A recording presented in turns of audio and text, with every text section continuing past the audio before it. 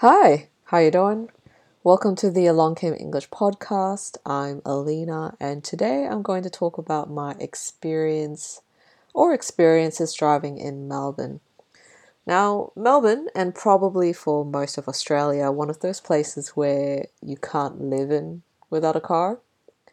Brunei is also one of those places. I think public transportation wasn't introduced until I was in high school in the late 90s. So Melbourne, I know a few people who live here in Melbourne without a car, and it's pretty inconvenient, especially if you live in the suburbs. Not having a car actually affects the kind of jobs you can get. The amount of traveling time increases pretty significantly when you are using public transportation, even just getting to the next suburb. I mean, having a car can be pretty costly, but if time is money, which is a saying to mean that time is valuable, then it can affect your lifestyle in a not so positive way. I also have friends who live in the city and don't own a car, but their livelihood is pretty much contained within the city. And Melbourne, if you don't know already, is a pretty small city in comparison to places like Singapore or Tokyo.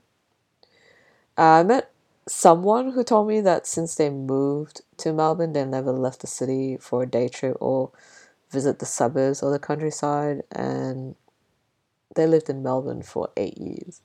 Now, don't get me wrong, Melbourne City is a very convenient place and offers many activities to do with really good restaurants and cafes, but it is a very expensive place to live. Like my current rent is almost a third of what my friend's paying to live in the city. So it's kind of a compromise. Either you pay a lot to live in the city with the convenience of the city, or you live in the suburb with the convenience and cost of owning a car. All right, well, before we continue, don't forget to check out my website for this episode's vocabulary, alongcameenglish.wordpress.com. Also, find me on Facebook. Links are in the description as well. All right.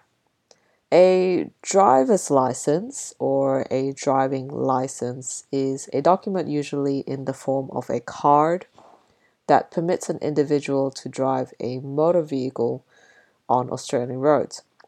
Now, the age for getting a driver's license varies between different Australian states, but in Victoria it is 18 years. After getting the driver's license, usually there's a probationary period of 3 years, and after that, you become a full licensed driver, which you can then supervise someone who's learning how to drive. You can start learning how to drive at the age of 16, with a fully licensed driver, of course, which is about 2 years of preparation before you can get your driver's license. Now, while learning, you do need another document called a learner's permit, which really just allows you to legally learn how to drive on Australian roads. Now, both a driver's license and learner's permit are considered types of identification as well. If you need to enter a club or register for a new service, for example. Now, over here in Victoria, you also have the choice of getting a license to drive an automatic transmission car or a manual transmission car. Now, manual transmission is when you manually shift gears by using a gear stick. Now, the whole point of shifting gears is to get your engine working at optimal performance for each range of speeds. So, changing to a specific gear allows the car to perform at its optimum within a certain speed range. Automatic transmission is when the car does it for you automatically. Now, having the choice between learning to drive either is kind of interesting because if you learn how to drive a manual, which requires more skill, you're allowed to drive an automatic during your probationary. But if you learn how to drive an automatic, you can't drive a manual until you become a full licensed driver. Now, I only started to learn how to drive when I was 18 and got my license at 19. Yeah. 19. Now, the circumstances around when I started to learn how to drive was a little unusual because I already had a car that I couldn't drive. Now, at that time, my siblings all left Australia just before I arrived in Melbourne. So I inherited a lot of things, clothes, stationery, a computer, and a car.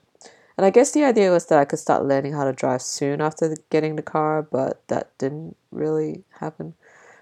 Now, it's been more than 10 years since I got my license, so the details are a little hazy. Like, I don't remember getting my learner's permit, but I'm sure I had it because I had many driving lessons.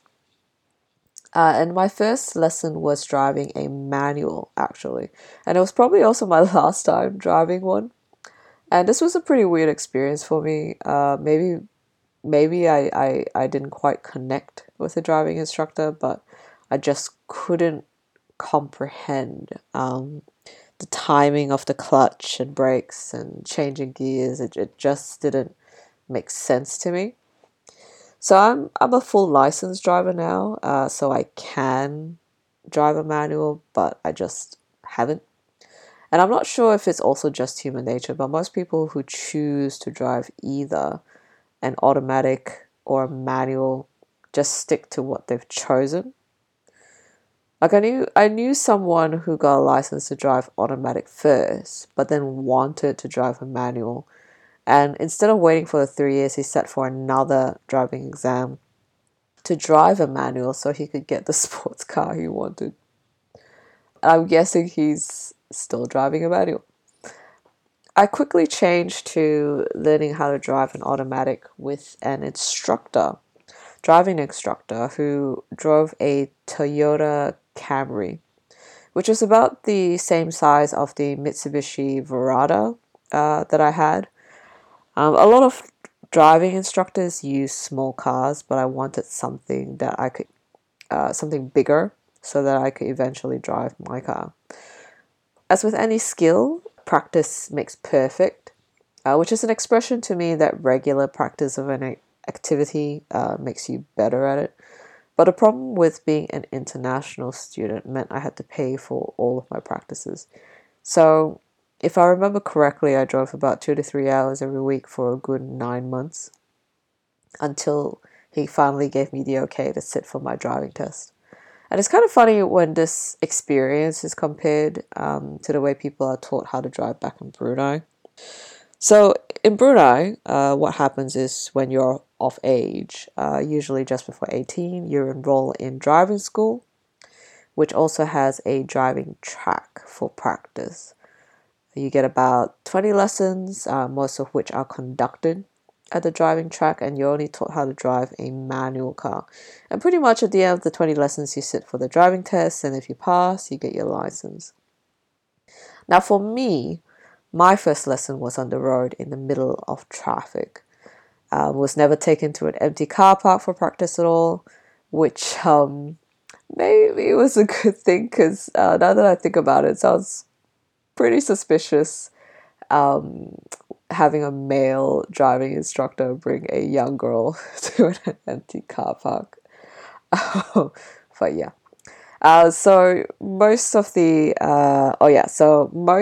driving instructors here are independent, rather than being part of a driving school. So no driving on a driving track either. So obviously, all the driving practice was to prepare me for the tasks that are likely to come up during the driving test. I was tested for general driving and maneuvering, driving straight, turning left or right.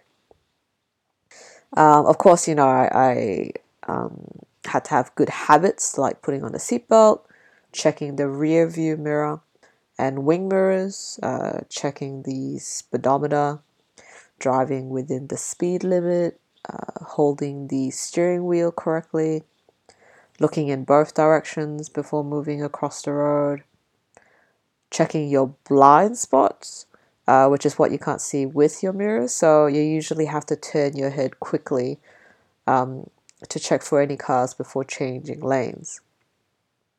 Brake, or stepping on the brake pedal when traffic lights are red. or to slow down before any turns or and things like that.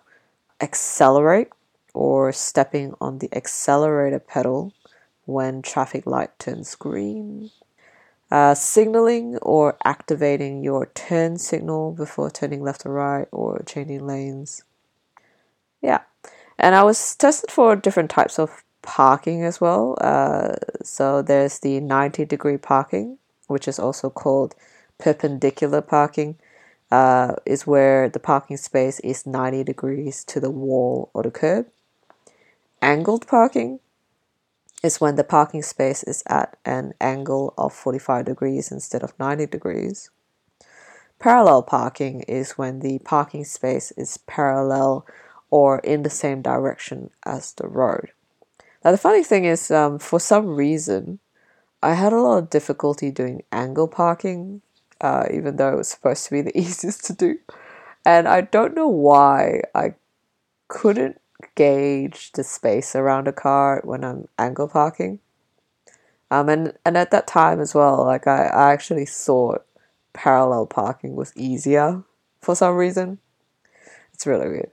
And also,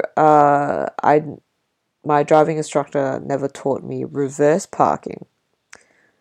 And this is where you back the car into the car park space. I actually didn't learn how to reverse park until like 5 or 6 years after getting my license. Oh, and we also had to do a 3-point turn, which is like making a U-turn in a narrow road. Now, my driving test was pretty straightforward. It was conducted using my driving instructor's car. The examiner sat in the back seat and gave me instructions while my driving instructor sat in the passenger seat next to me. Thankfully, I passed. Not that I was expecting to fail, but people, especially during tests or exams, they get nervous and do silly mistakes. Like, I knew someone who failed an exam because they forgot to put on their seatbelt first. And I remember my driving instructor actually told me a story of one of his students who was a really good driver in general, but during the exam, he went over the speed limit for a few seconds before he finally realized and slowed down. But thankfully, he didn't fail, and neither did I. Now, the conditions for getting a driving license has since changed. I think now people have to log in 120 hours of driving practice before being able to sit for the exam, which is a huge problem for international students and migrants. Sometimes I see ads for people uh, looking for people to accompany them learning how to drive just so that they can fulfill that condition. Now, to own a car in Victoria requires a few things. A car, which I already have at that time. Car registration. So here I'm required to register the car I own with the Department of Transport so that I can legally drive the car on Australian roads. Instead of registration, we call it rego instead, which is a very Australian thing to do. We also need a car insurance, which, it's not compulsory, but it's really to financially protect yourself if you get into a car accident, because getting your car fixed can be quite expensive, and a lot of people need their cars to drive to work and things like that. Of course, there are penalties, which are punishments if you commit driving offenses such as speeding, driving through a red light, or drinking under the influence of alcohol or drugs. Now, if you're caught speeding, which is when you get caught driving over the speed limit, usually you get a speeding fine of several $100s and demerit points, which are points you get for driving offences in Victoria. And if you get too many within a certain period of time, you could have your license suspended for 3 months or more. Now, I actually knew someone whose license was suspended for 18 months, which is a long time, particularly when you live in the suburbs of Melbourne. There are traffic police or traffic officers on the road that monitor random cars driving speeds and then go after the ones that are driving over the speed limit. Another way of catching speeding cars are with speed cameras. So they actually take a photo of your registration plate or your plate number if they detect that you are driving over the speed limit. Personally, I have never been caught by traffic police before, although I have seen them on the side of the road sometimes, possibly serving a speeding ticket. I have been caught speeding with a speed camera many years ago, and also more recently driving through a red light, which is not like one of those car action movies. Like it was just at a traffic light where the lights changed color a lot quicker than I anticipated. So I was actually off by less than a second or something. There are other offenses like drink driving and drug driving, which are expressions to mean that you're driving under the influence of alcohol or drugs, and they're pretty big no-nos here, for good reason, of course. I mean, there is a pretty significant drinking culture in general, both beer and wine, and drug has been a major issue in Australia. So road safety has to be emphasized. Now, the traffic police will sometimes set up buses on the road that we call a booze bus. Here, they direct a number of cars to the side to get to do a breath test for alcohol. Now, if you're going out with some friends to a club or for a social gathering or something, we have an expression called a designated driver, which is the selected person who's not supposed to drink at all, particularly where there might be alcohol involved, so that this person will be responsible for driving everyone else home safely. And I think this is a really good idea because, you know, it's responsible, of course, and you can't always get a taxi in certain places in the countryside. I've also heard a few stories of people getting an alcohol reading after having dessert that contains a lot of alcohol, particularly an Italian dessert called tiramisu, where the sponge cake is soaked in coffee liqueur. So yeah, I'm not sure what happened afterwards though. Like maybe they had to call their family to confirm the story and explain to the police why there's a reading. Something else to be mindful of when driving in Melbourne is that a number of roads are shared with bicycles, buses, and trams. So on some roads, there are bicycle lanes on the left side, which is specifically designed for bicycle use. But where there isn't, cyclists would usually cycle on the left side. As drivers, car drivers, of course, you're supposed to keep a safe 1.5 meter distance from the cyclist.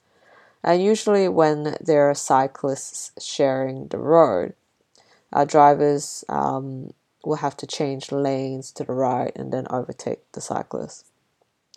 Also, there are some roads where there is a dedicated red bus lane on the left side, which is good for helping buses be on time, not getting stuck in traffic with the rest of us. And usually, cars are not allowed to drive on this lane unless they are turning left somewhere.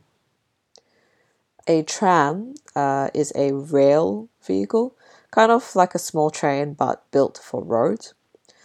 There's a pretty extensive tram network in and around the city, so when you're on those roads, the priority is given to the trams, even though you are kind of driving with them on the road. So if you're driving behind them, they may stop at a tram stop, and you have to stop. So you can't just overtake them either while they're stationary because there might be passengers getting on and off the tram, and you don't want to hit them, of course. In the first few years of driving, I admit I wasn't very good. All the accidents I've been in have unfortunately been my fault. If I remember correctly, my first accident was when I hit a car's rear. I think this was like possibly within the first year. after getting my license. I also had another accident where I hit a parked car. Not a proud one, and this one, the owner of the car was actually an acquaintance as well. So yes, I was reversing at night, and there were cars parallel parked along the street, and I just reversed too quickly and without realizing the car was parked there. And my last accident was during a hook turn. They're usually in the city or close to the city, particularly where tram networks are, to avoid conflict between vehicles and trams. Now, in Australia, we drive on the left, and the driver's seat is on the right. So, usually in these intersections, we usually turn right from the right lane or the closest lane. But in the hook turn, you actually wait on the left side or the furthest lane until the traffic light of the road you want to enter turns green. So yeah, I think I'll have to attach a link to the Wikipedia page so you know what I'm talking about. Now, this was pretty bad for me. Like, this is a pretty bad experience for me because I learned how to drive in the suburbs and never really learned how to do this properly, which is one of the reasons why I had the car accident. Now, I have had more experience since, but it still makes me a little nervous whenever I get to these hook turns just because of the accident. All right. Now, in addition to the cost of insurance and registration, there are other outgoing costs like petrol and car services. Now, petrol is another name for gasoline, which I think is more common in America or American English. And instead of petrol, vehicles can also use other fuel like diesel, which I think is more common for trucks.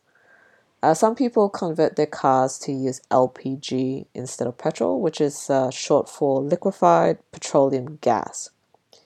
Usually, the tank is installed in the boot of the car.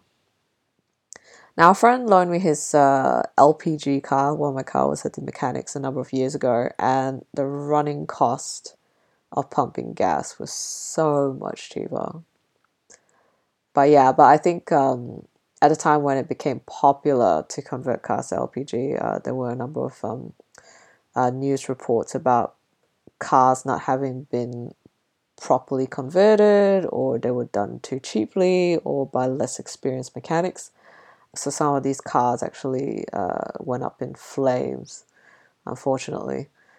Anyway, the petrol stations here in general are self-serviced.